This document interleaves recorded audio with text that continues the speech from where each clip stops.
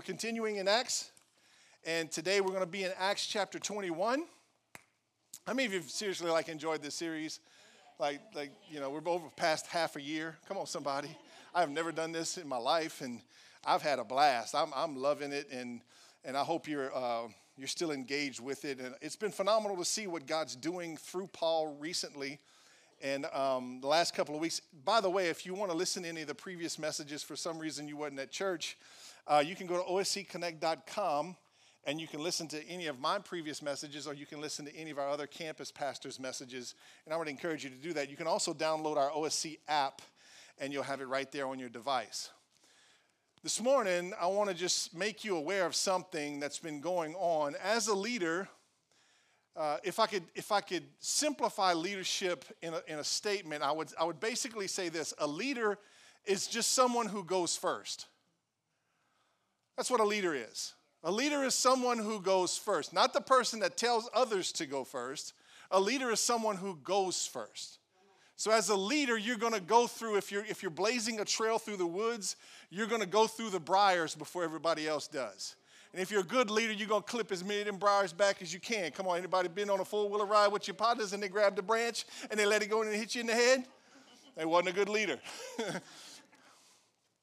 But leaders go first. And the thing that I've recognized recently is that the enemy has been on a mission to distract.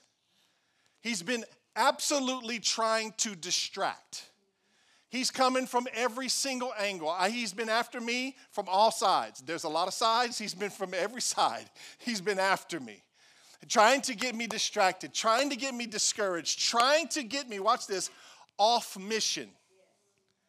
He wants me to boudet. He wants me to pout. He wants me to go into a depression. He wants me to close off and isolate myself from everybody else, and he wants me simply to get off mission. And that's what he's been after. And I believe that he has the same intentions for all of us today.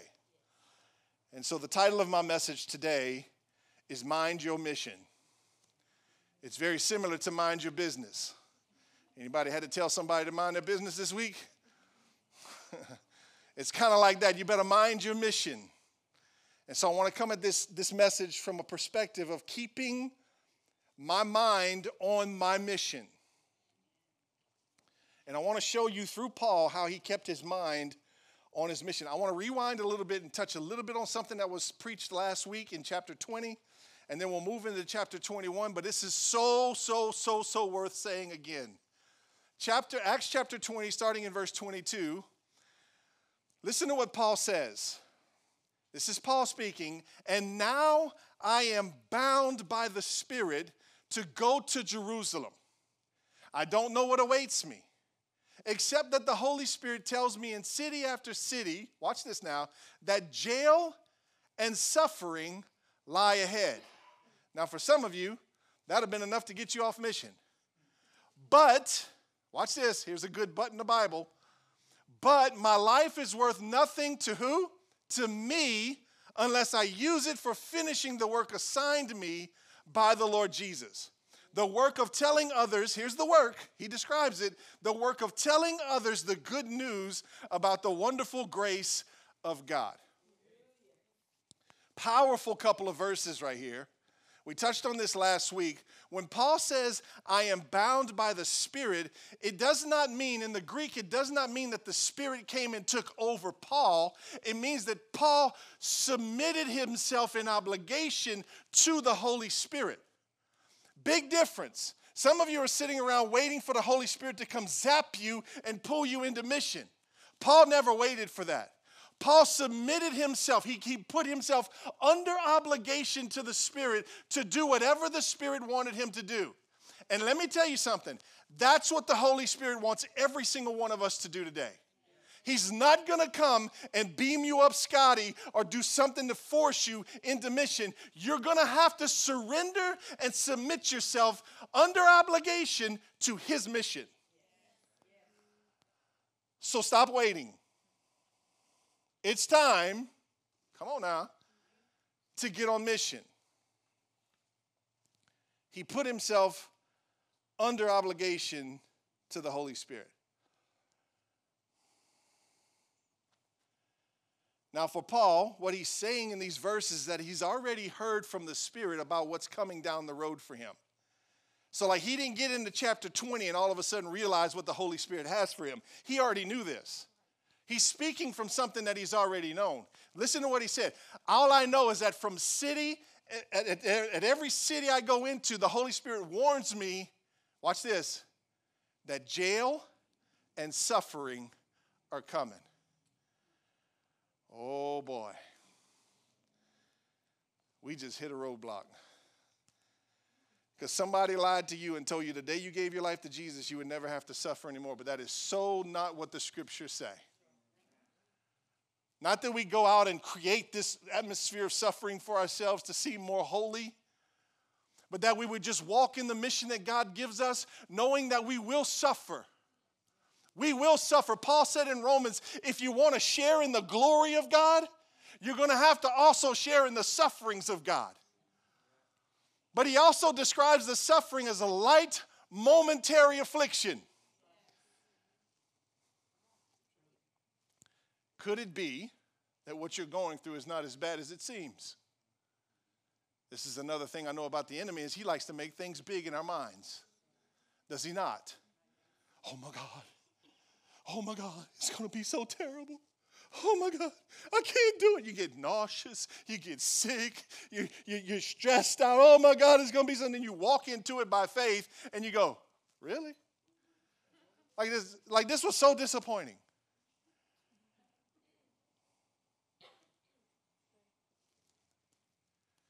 When Jesus sent the 72 out, he gave them authority to cast out demons. This is the first time they'd ever done that. They went into the cities, and when a demon manifested in front of them, they cast it out, and it left. Now imagine walking up to the first demon thinking, oh, I hope this works. And then, you know the Bible says, can you believe what the Bible says? No, that was a question. Can you believe what the Bible says? Can you believe that the Bible says if you resist the enemy, just resist him? He'll flee from you.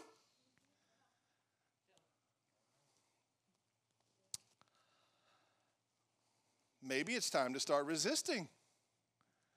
Resist those thoughts, resist those feelings, resist those temptations, resist that past pattern that you've been having, resist quitting. Can I say that one again? Resist quitting. Just show up. Show up with your knees buckling. Show up.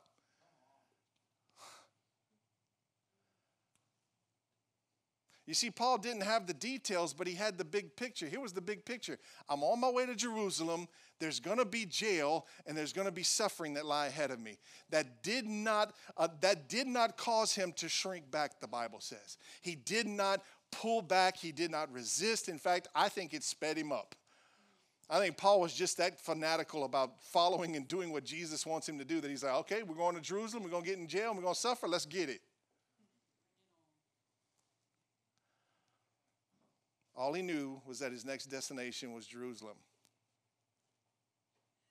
This is important because he's about to have plenty of reasons to change his mind. Isn't it funny how there's always reasons to change your mind? Isn't it funny how easily excuses come to us? You know, it's way easier to find an excuse than it is to find encouragement. Isn't that true? You ever wonder why? Sometimes I wonder if we're like meant to, like just this fallen nature of ours just loves to be, or loves to grab a hold of an excuse.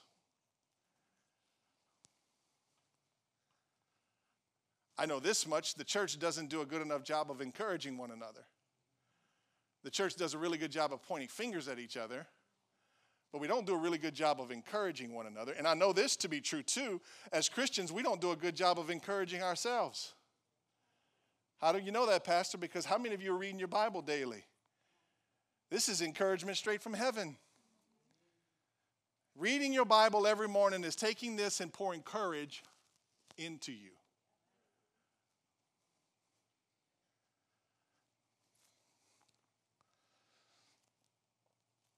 His mission was to tell others the good news about the wonderful grace of God. That was his mission. You know, that's the same mission that we have today. Every single one of us has one mission: to tell others the good news of God's wonderful grace. That's your mission. It looks different for every one of us. It has a different placement. It may end up in a different location. It may be dynamic-wise, it may be different. Some of you may have a very soft, sensitive kind of mission where you go in and you whisper to people the goodness of God, and they did this. And some of you may be like warrior-type people where you just got to go in and you got to fight through some junk to get the good news into the place it needs to go, right? Same mission, just looks a little bit different for every one of us. Paul's mission was to go and tell others the good news. So watch this. If your mission that you're on currently does not include telling others the good news, it may be an occupation, but it's not a mission.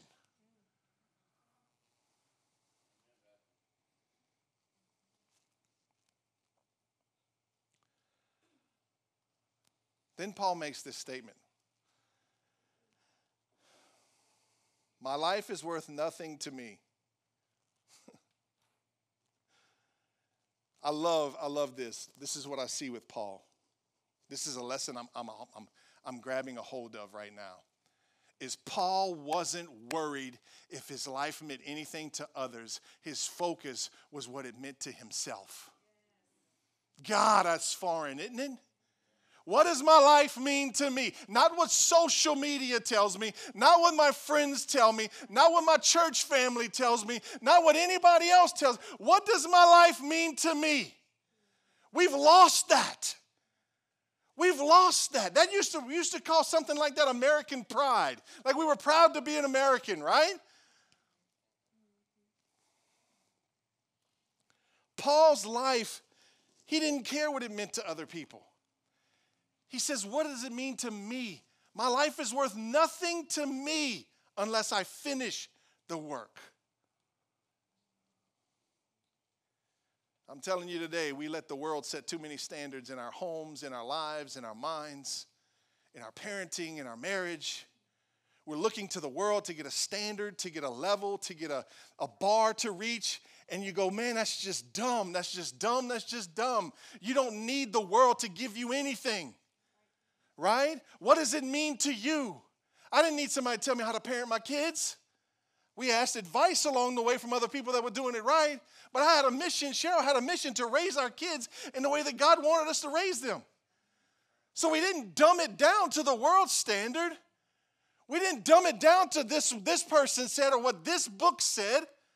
We took the book and we took how God treated us and we turned around and treated our kids the same way. I didn't wait on nobody else.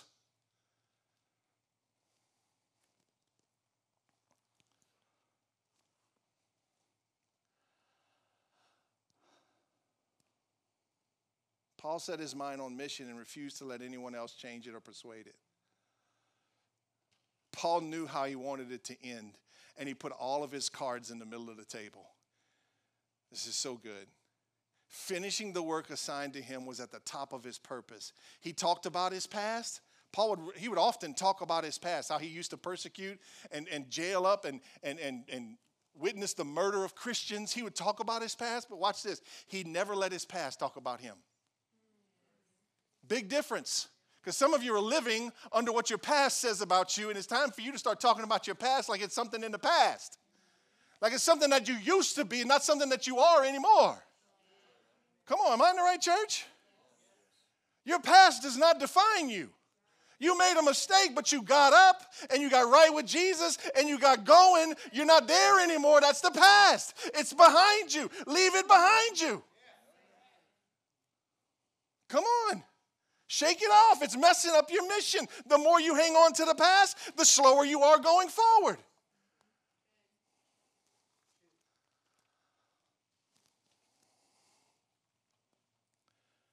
Paul was laser focused on his mission.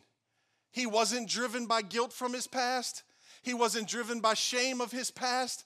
He would, watch this, he was driven by a love for Jesus and a passion for Jesus because Jesus had delivered him. Jesus had set him free. Because of Jesus, he was born again. He was a new creation. That's why he went all in. It wasn't because he was trying to outrun his past. It was because he fell in love with the one who gave him a future. Amen. He had a passion for Jesus. I ain't worried about my past. He delivered me from that. That's a chump. I don't live there no more. I'm going forward because I love him. Because I love him and I want him and I want to do what he says.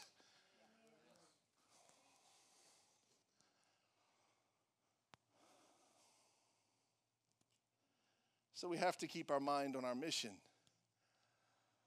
I promise you the enemy will continue to come against you, trying to distract, trying to twist, trying to manipulate, trying to isolate, trying to kill your mission. He's going to keep coming. You just soon be aware of it and learn how to fight it better. That's all I'm telling you. Don't freak out about it. He's going to flee from you. It's like when the 72 came back, they were all like, Jesus, the demons did what we said to do. He said, yeah, that's great. Ain't nothing to rejoice about, though. What you really need to be excited about is that your name's written in the book of life. Because if you'll get excited about your name being written in the book of life, you'll get excited about getting others' names written in the book of life. So the mission's not to go cast out demons. The mission is to go and spread the good news.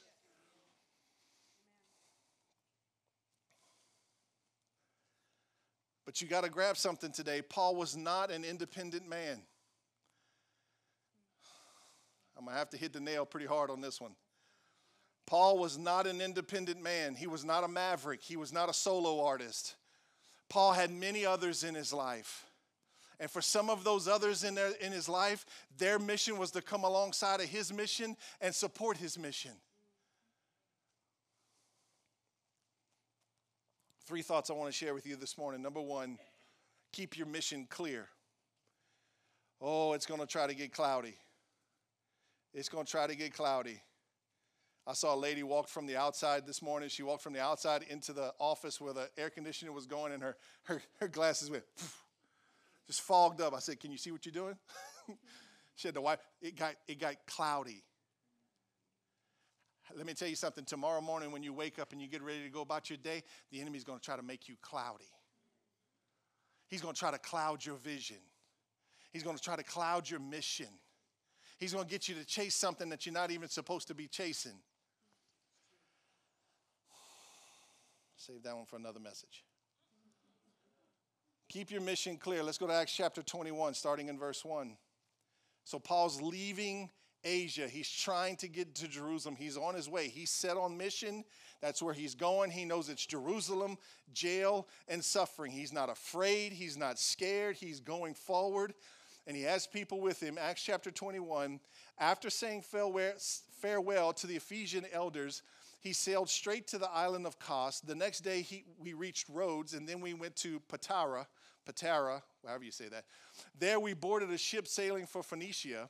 We sighted the island of Cyprus, passed it on our left, and landed at the harbor of Tyre in Syria, where the ship was to unload its cargo.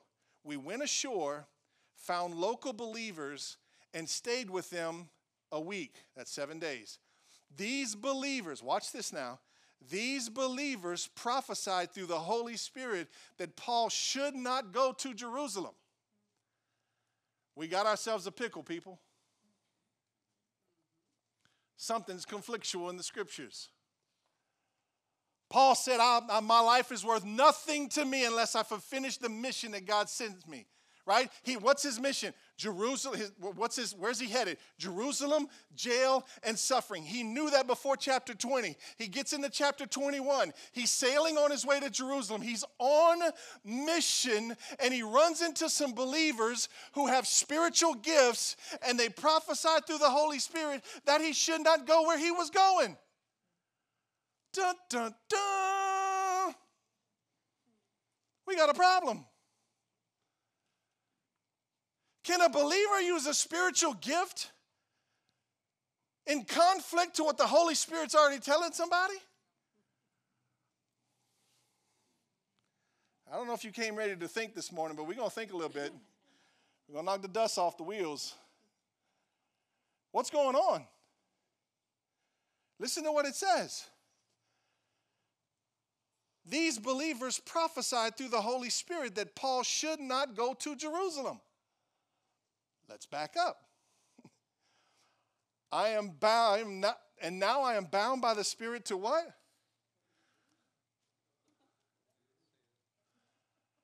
I'm bound to go to Jerusalem. Another believer comes up with a spiritual gift of prophecy and tells me that by the Holy Spirit, I'm not supposed to go to Jerusalem.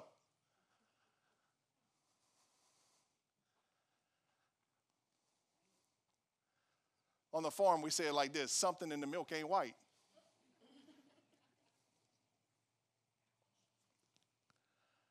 I'm bound to go to Jerusalem. Chapter 21, don't go to Jerusalem.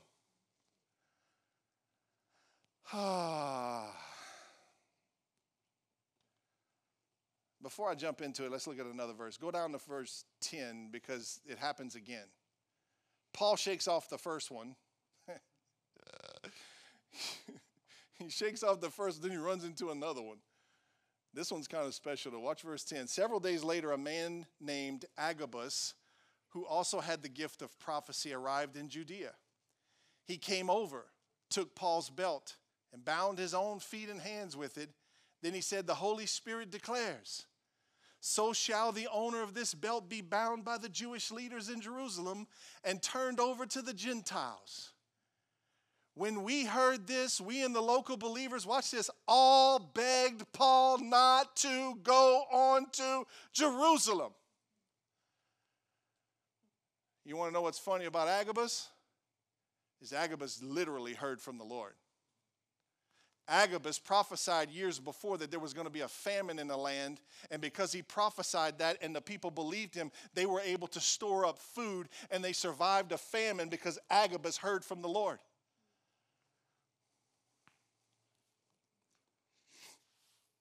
Do you honestly believe that when you get a mission from God, the enemy's not going to use any and everybody he can to try to get you off mission? These are good people. These are well-meaning believers. These are Spirit-filled, gifts of the Spirit believers.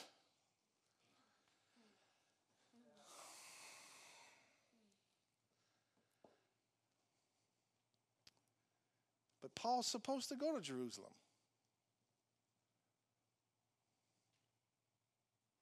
What do you do? What do you do when others try to get you off mission? Well-meaning, loving people. Are you even ready for that? Do you believe everything you hear?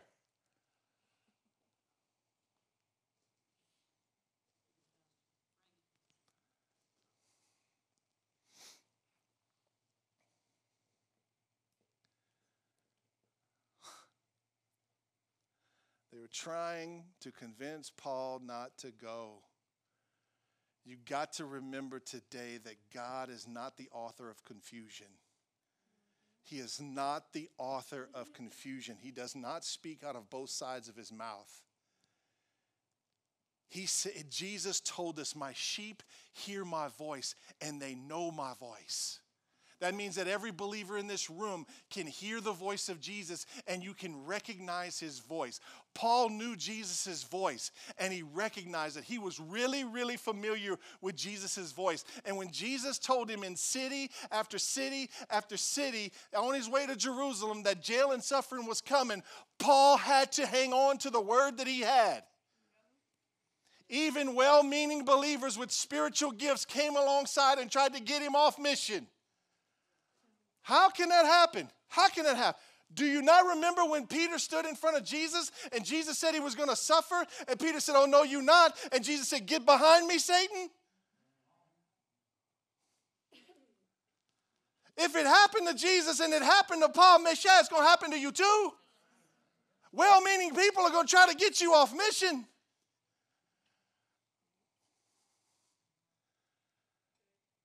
I've heard some strange things being a pastor. People come up with some strange ideas about God.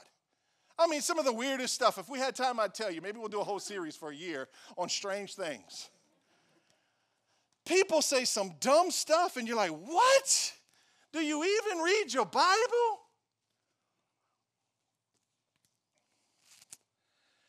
You might want to write this down. The hardest part of getting a vision or a mission is not getting the vision or the mission.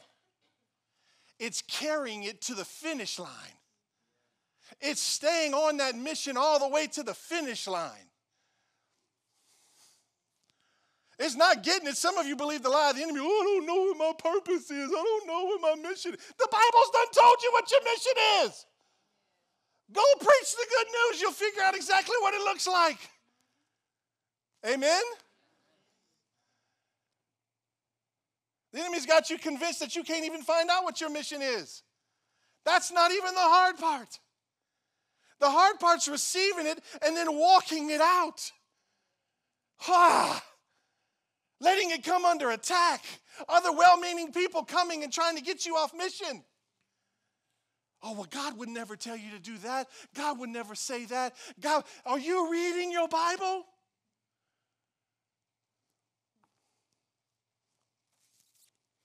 Paul had to really lean, watch this, he had to really lean into his relationship with Jesus in these moments.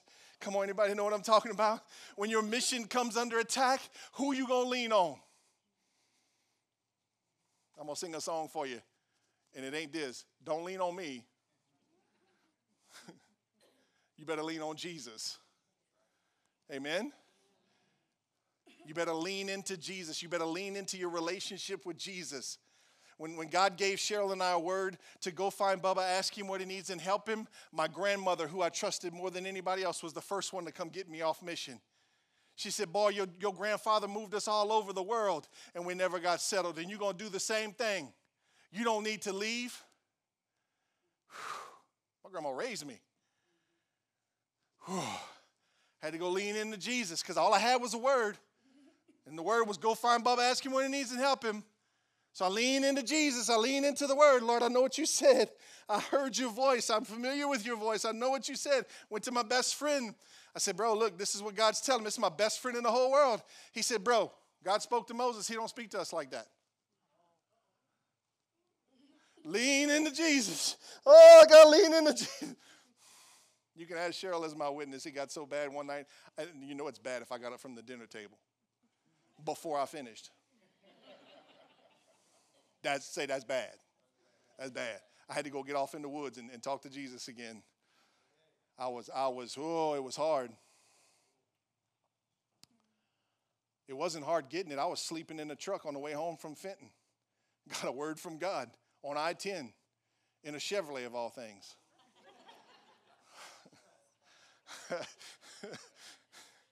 I'm not going there. Y'all quit. I just mentioned it. You gotta lean into the relationship with Jesus in these moments. Listen to me clearly. You gotta lean into the relationship with Jesus. You better have a relationship with Jesus. You better know how to hear his voice. You better know where to meet him. You better know when he shows up. You better know when he's there. You better recognize his presence. I'm telling you today, you better.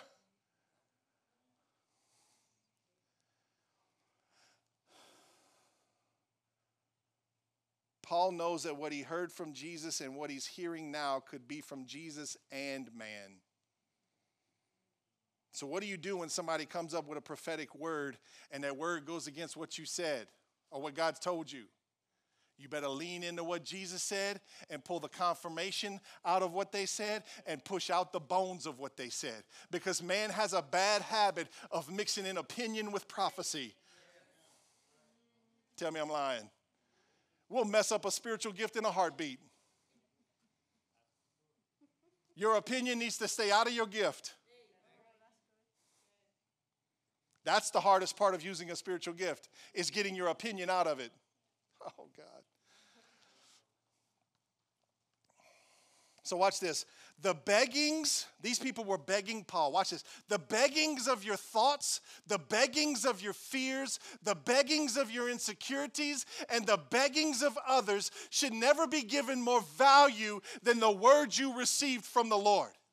Are you hearing me this morning? There's all kinds of things begging at us today. They're begging for our attention, begging for our time, begging us to stay in bed, begging us to stay complacent, begging us to stay isolated, begging us to stay off a mission. I can't go on mission, I'm afraid. Your fear is begging you not to go. Why? Because they know the minute you go, God's going to be there. You're going to see something, you're going to experience something, and you'll never be the same. He does not want you to get into your first experience with God. Because you're hooked after that. Paul had to discern between the prophetic and the humanity. The prophetic was confirmation, but the humanity was a potential distraction. You got to be able to recognize distractions. You got to keep your mission clear. All of this never got Paul to shrink back from going to Jerusalem. Why? Why did he not shrink back? Because he was bound. You got to get this word bound today. He was bound. He put himself underneath obligation to the Holy Spirit. His life didn't belong to himself anymore. He gave it away. He gave it away. Every bit of it. He gave it away. And he was not alone. Paul was not walking this out alone. Let me repeat this again. Paul was not walking this out alone. The enemy wants to turn Christians into Lone Rangers. Christians don't belong in Lone Ranger land. Number 2, you need to keep your mission close. Keep it close. You better keep it close. I encourage people all the time, write stuff down. God talks to you, write it down, put a date next to it. I sometimes put where I'm sitting and what I'm wearing, just so it helps me remember. I need to, January 3rd, sitting in my shorts. God said this. Write it down. Keep it close. You better keep it close. Verse 4. Several men, this is back to chapter 20, several men were traveling with him. They were Sopater, son of Pyrrhus from Berea, Aristarchus, and Secundus. If I have another kid, I'm going to name him Secundus. I really like that name. From Thessalonica. Gaius from Derbe, Timothy, Tychicus, and Trophimus from the province of Asia. They went on ahead and waited for us in Troas. After the Passover ended, we boarded a ship at Philippi in Macedonia, and 5 days later, we joined them in Troas, where we stayed a week. Paul had people in his life that his mission was close to also. God never designed you to walk your mission out by yourself. He never designed you for that. He never designed you to be isolated. He never designed you to walk this thing out all by yourself and the poor, pitiful me spirit get on you and, I got to suffer this thing and I got to take it all the way to the cross. Oh, it's just me and Jesus. Lie from the enemy. Jesus didn't even walk it out by himself. Who's convincing you need to walk yours out by yourself? Ain't nobody but Satan. The minute isolation comes in your mind, you need to attack it. You need to go after it. And you need to press into relationship. You better have some friends like Tychicus and Trophimus and Secundus. Who's your Secundus? You got a Secundus? Or an Aristarchus? I'm going to start. Anyway, thank you. Paul had a close group of men who were like-minded and likely bound by the Spirit along with him. They were his traveling buddies. I would put money on the fact that there were times that Paul had to be encouraged. I'll bet the farm on that. I'll bet the farm that there were times Paul wanted to quit. Paul wanted to give up. You see, you got to understand, Paul was great, but he wasn't Jesus. Paul was man just like we are, right? I guarantee you he wanted to quit. You need other people in your life that will convince you to stay on mission and not get off mission. Some of you need to divorce those couillons in your life. I'm just saying. You need to serve them some papers. I'm done with you. You steady getting me off mission. I'm done with you. I don't need you in my life. You're negative. You complain all the time. I can't be encouraged around you. You take the air out of me. I'm not laughing. Live people have no business hanging out with dead people.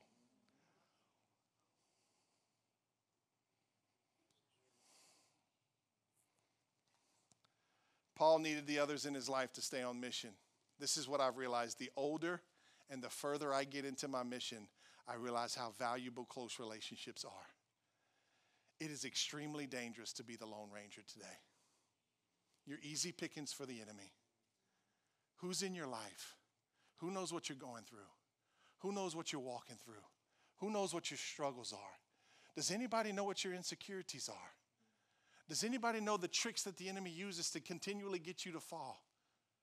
If nobody else knows that, Messiah, you in trouble. You're in trouble already. If you don't have folks that you can get open and real and honest with, whew.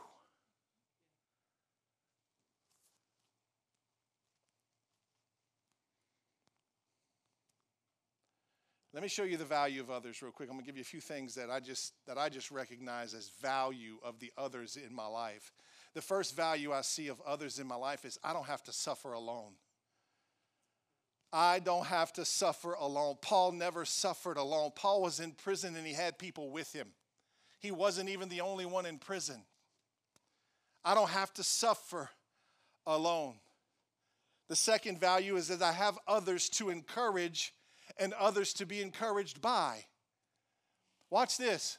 Sometimes you can encourage yourself when you encourage others.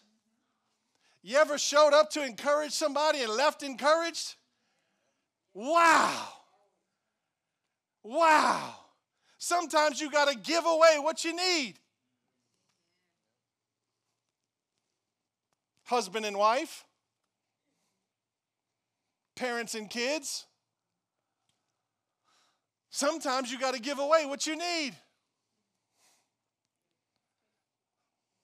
Let me leave that in the crock pot. The third value of others is that we stay on course. We stay on course better than me. We stay on course better than me. The fourth one is we are stronger than me. We are stronger than me. The Bible speaks to that. The next one is we stay healthier than me. We stay healthier than me by myself. Most people can't go to the gym by themselves. They need a we. We stay healthier than me. You see, you got to have some friends that recognize when you got something on you. The other day we were working cows and we were going through some woods, and this older guy, this cowboy, was working the cows with us, and he was walking through the woods, and he had a little young guy with him that he was kind of just showing how to work cows. And we were blazing through the woods trying to get these cows out. And how many of you know banana spiders are creepy and they're from the devil? Come on, somebody. I hate me a banana spider. I'll scream like a sissy. I mean, like seriously, like at the top of my lungs, I'll scream when a banana spider gets on me. Thought I had one on me the other day. You should have seen me in the field. Almost knocked my own head off. But this guy, he had a banana spider crawling all over him, and this little kid was like, "You got something on you. You got something on you. Mister, you got something on you." And he never listened. Banana spider's just crawling all over his head. I ain't going to get it. You need people to tell you when you got something on you. You need people that can recognize depression creeping up your back. You need people that can recognize when you're getting discouraged. You need people to recognize when you're about to quit. You need people that can recognize when you're getting angry and fâché. Come on, somebody. You need those people. You got to have some friends because we stay healthier than me. And here's the last one. We are better at checking my thoughts and motives than me. Oh, this one here is going to hit you in the pride. You know what's wrong with a Lone Ranger? He's the Lone Ranger. He makes his own mind up. He thinks his own thoughts. He makes his own decisions. Nobody challenges his decisions. Nobody challenges his thinking.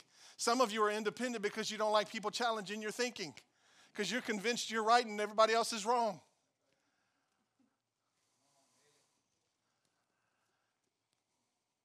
Do you have people in your life that can challenge your thinking?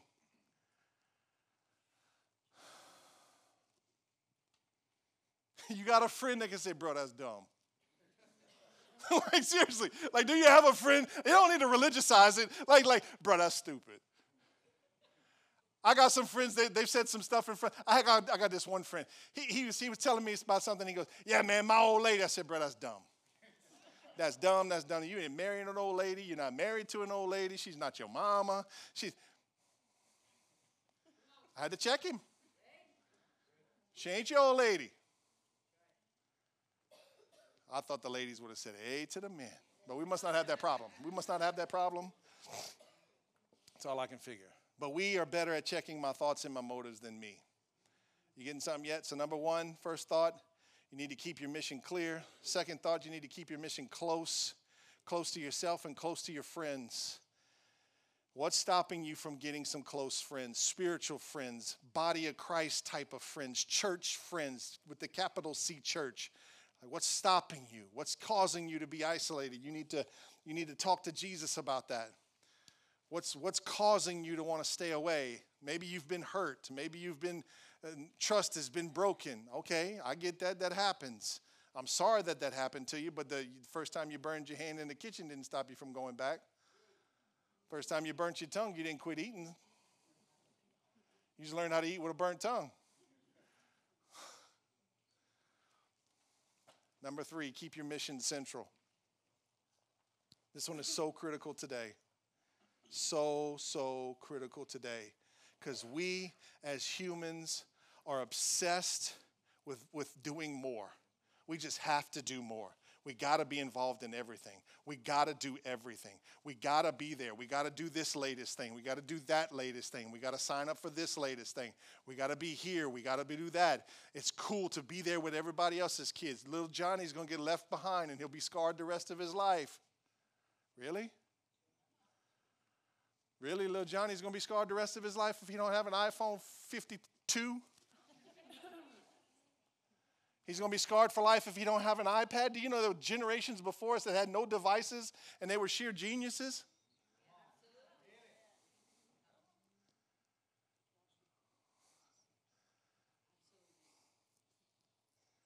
You got to keep your mission central.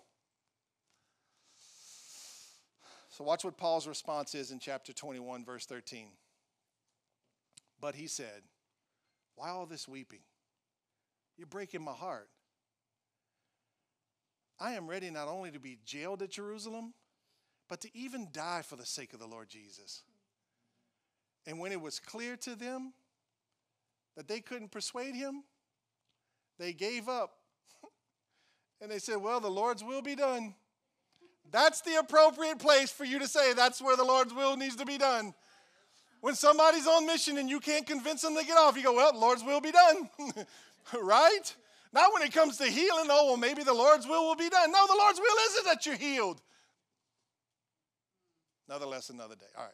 Can't chase that rabbit. Paul set his plans around his mission. He set his schedule around his mission. If anything messed with his mission, he didn't mess with it. Write that down. If anything messes with the mission that God has for you, don't mess with it. I don't care if it's Little League. I don't care if it's travel ball. I don't care if it's ballet. I don't care if it's deer season. Ouch, Pastor. He's doing so good. I don't care if it's duck season, fishing season.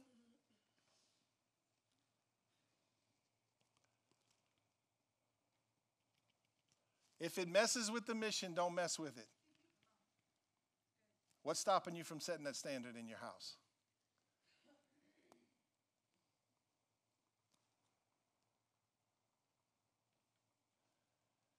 I'm just trying to show you a better way to live. I'm trying to lead you into a place of fulfillment, a place of excitement, a place of adventure, a place of real fulfillment. Not this temporary, cheap stuff that the world gives us.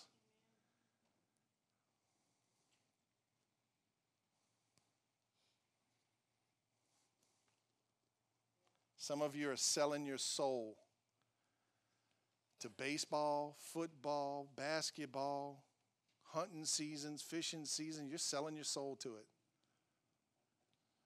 You need a piece of meat, go kill it, bring it home and eat it. You ain't got to make a whole season out of it.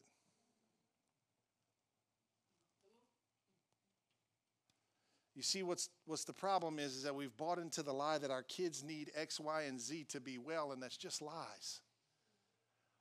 I'm just going to say something that's been I've probably said this 5 or 6 times this week to different people. And those of you that have heard it 4 or 5 times, I'm sorry, I'm going to say it again. Talking about your kids as parents. The Bible tells us that if you're faithful with the little things, God will what? Trust you with more, right? Free parenting advice. If your kids can't clean their room and they can't take out the garbage without having you lose your mind, they're definitely not ready for a cell phone. Amen. They're definitely not ready for a device with internet access. Because if they can't be faithful with the garbage can and the toys and the clothes in their room, how in the world are they going to be faithful with the access to the world?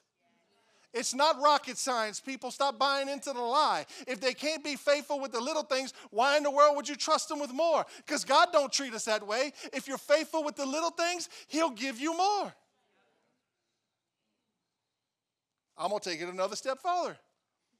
If your kid can't handle a cell phone, they cannot handle a relationship. They don't need to start dating. They can't even drive. Well, little Jimmy needs a girlfriend. No, he don't. Little Jimmy needs to do good in school and take the garbage out.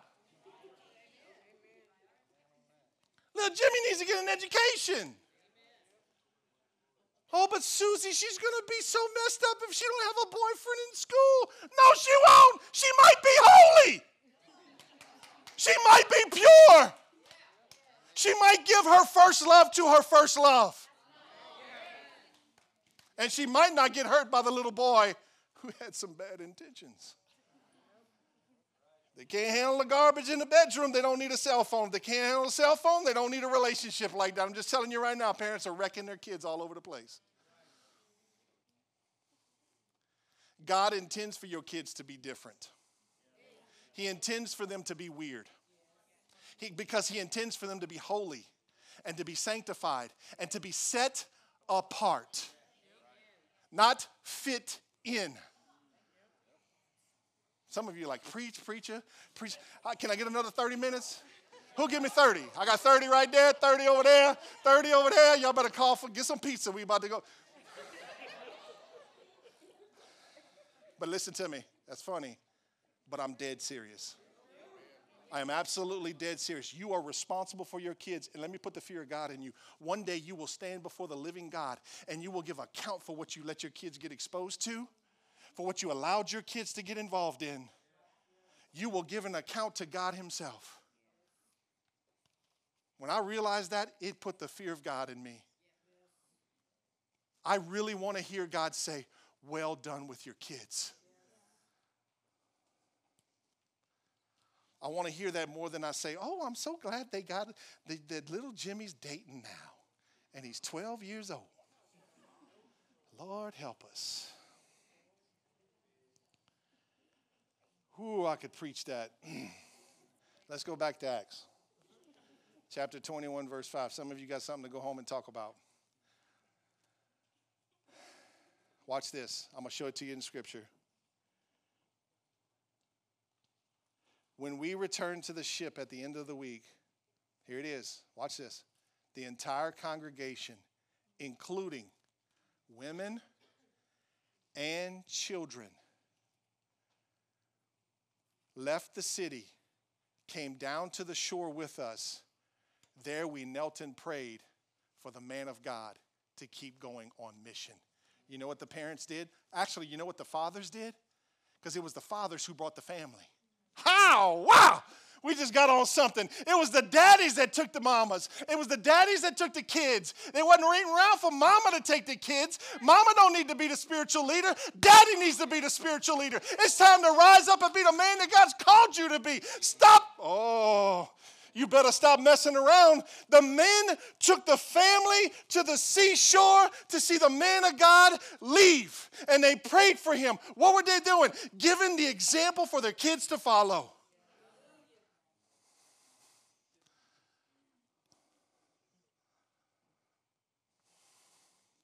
Ladies, I admire you. I admire you for stepping up and leading your family when you needed to step up and lead your family. But men, you better listen to me today. This is my mission. You better rise up. You better rise the heck up. And you better start leading your families. How do you do that? You better hear from God. You better know where God wants you to go. And you better start heading in that direction. If you're going to make somebody mad, make everybody else but God mad. Amen? It's time to lead. It's time to come from the back. Step out in the front. Leaders go first. They blaze the trail first. Anything God's ever done in my family, he did it in me first. Anything God ever did in my family, he did it in me first. If there was pride he was dealing with in my family, he dealt with it in me first. If there was insecurities in my family, he dealt with me first. Why? Because I'm the leader. I'm not the dictator. I'm the leader. As I go, they go. Ladies, if you're leading, keep praying. Keep believing. Keep trusting. God can turn a man around. All right, give me some keyboard.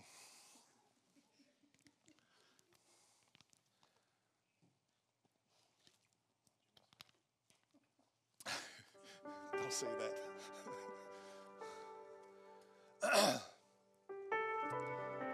The fathers took the wives and the children and they went to the seashore. Watch this. Watch this. Look at me. Look at me. They knelt and they prayed for the man of God. There was honor for the man of God. There was reverence for the man of God. They showed their kids. When the Spirit of God is on a man, when a man of God is around, you show honor and reverence. What were they doing? Teaching their children what's value and what's not. What's valuable and what's not. What's worth it and what's not. They got down on the seashore and they prayed. Men, when's the last time you got on your knees with your kids and prayed? I know it's awkward the first couple of times, but you'll get used to it and you'll get really good at it. The next generation doesn't need more things to do. They just need a man to follow. It's not popular. It's painful. There was days, honestly, if I'm being real, there was days, honestly, I was like, golly, it might be easier to be a woman. But then I changed my mind real quick.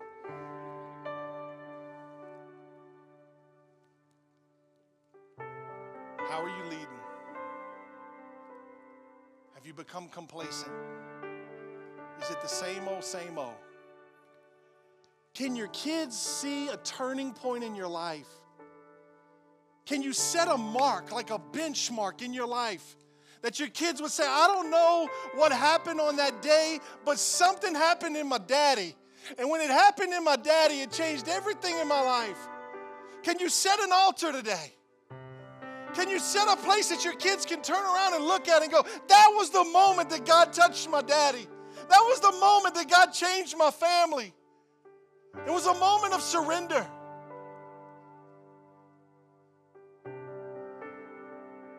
A moment of repentance. Lord, I've been distracted. Lord, I've been afraid. Lord, I've been scared of leading. Lord, I don't know if I have everything that I need to lead. So I've sat back, I've shrank back, and I've sat in the background. And Lord, I let my wife lead. But that stops today. And maybe your best prayer is, Lord, I want to know how to lead. Lord, help me lead. One of my most famous prayers was when we found out Cheryl was pregnant for Virginia. I had a freak out moment. I had a panic attack because I wasn't ready. I didn't have a daddy in my life. I was raised by two strong women. And I freaked out. I went into my quiet place, and I got on my knees and I wept before the Lord. I cast all my fears on him. I told him what I was afraid of. I told him about my insecurities. I gave him all of my excuses. And when I was done giving my excuses and I finally got quiet, he said, "You ready to listen?" I said, "Yes, sir." All you have to do is do to them what I do to you. And you're going to be the best daddy on the planet. And I went, wow. Just do to them what you do to me. And so as we go being parents, and we have 3 kids, God gives me a young boy who's strong, yet tender. And I messed up a lot. I would be going into a fit of rage, about to tear the skin off his behind. And I would hear the whisper of the Holy Spirit say, "Have I ever done that to you? Have I ever treated you like that?" In my house, we never hit girls. And one time Ethan hit one of the girls. Oh, I was going to take his life. I was going to return him. Get my money back. I lost it, y'all. I was in a rage. I had the blinders on my eyes. I mean, the blood pressure was going. And I said, "Get in that bathroom now." And he knew what was about to happen. And he went to the bathroom. I grabbed that paddle and I hit everything on the way to the bathroom. And I was going to rip it off. And I stepped through the door and the Lord said, "Give him grace." And I'm going, "To what? He hit my little girl." "No, he hit my little girl. Give him grace." Ethan thought he was about to die. He assumed the position, which was basically like this. And I assumed my position. The Lord said, "You're going to give him the same grace that I give you?" Because remember, your word was, "I don't know how to be a daddy. Just do what I do to you, to them." I put my hand down and said, "Stand up." I said, "I'm going to give you grace right now." The Lord told me to give you grace. You know what happened to Ethan?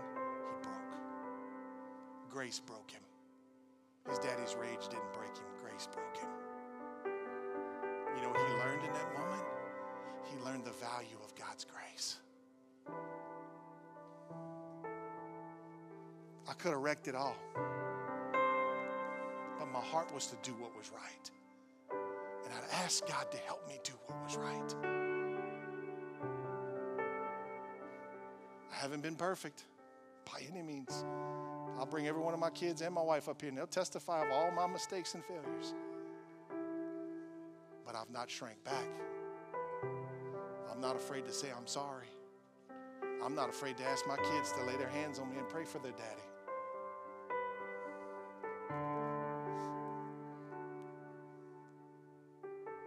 If I stay on mission, they'll stay on mission. They might get off for a little while, but they'll come back. So are you living on mission? Is that mission clear? Is it close?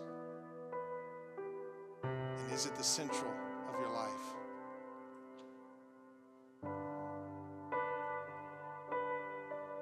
Let's pray. Father, we thank you for today. God, I thank you for your Spirit being in this place.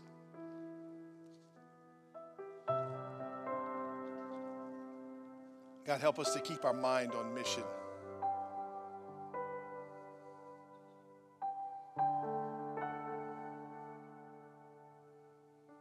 God, without boasting, I can stand here in front of these people today and say that I'm more on mission today than I've ever been.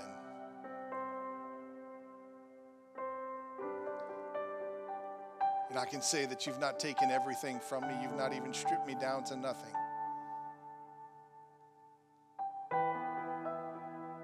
You showed me how to put my life in priority, how to put things in priority, how to put your mission first, how to seek first your kingdom and your righteousness, and then let all these things just be added to me, Lord.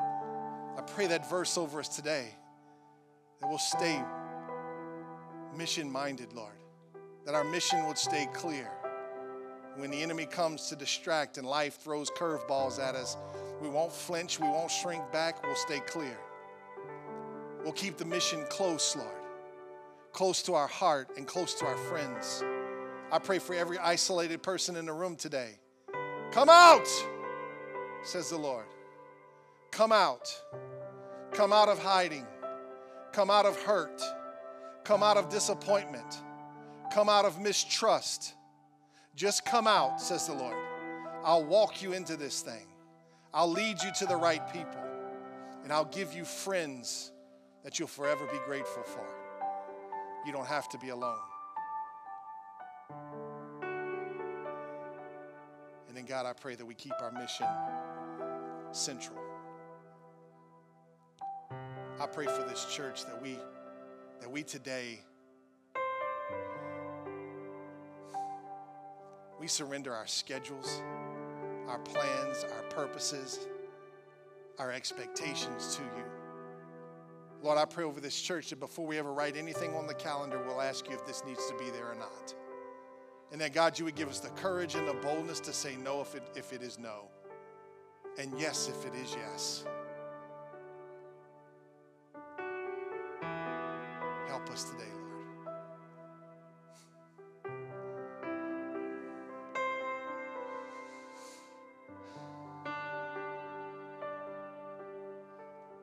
I pray that we're not afraid to suffer or even die if that's what's required.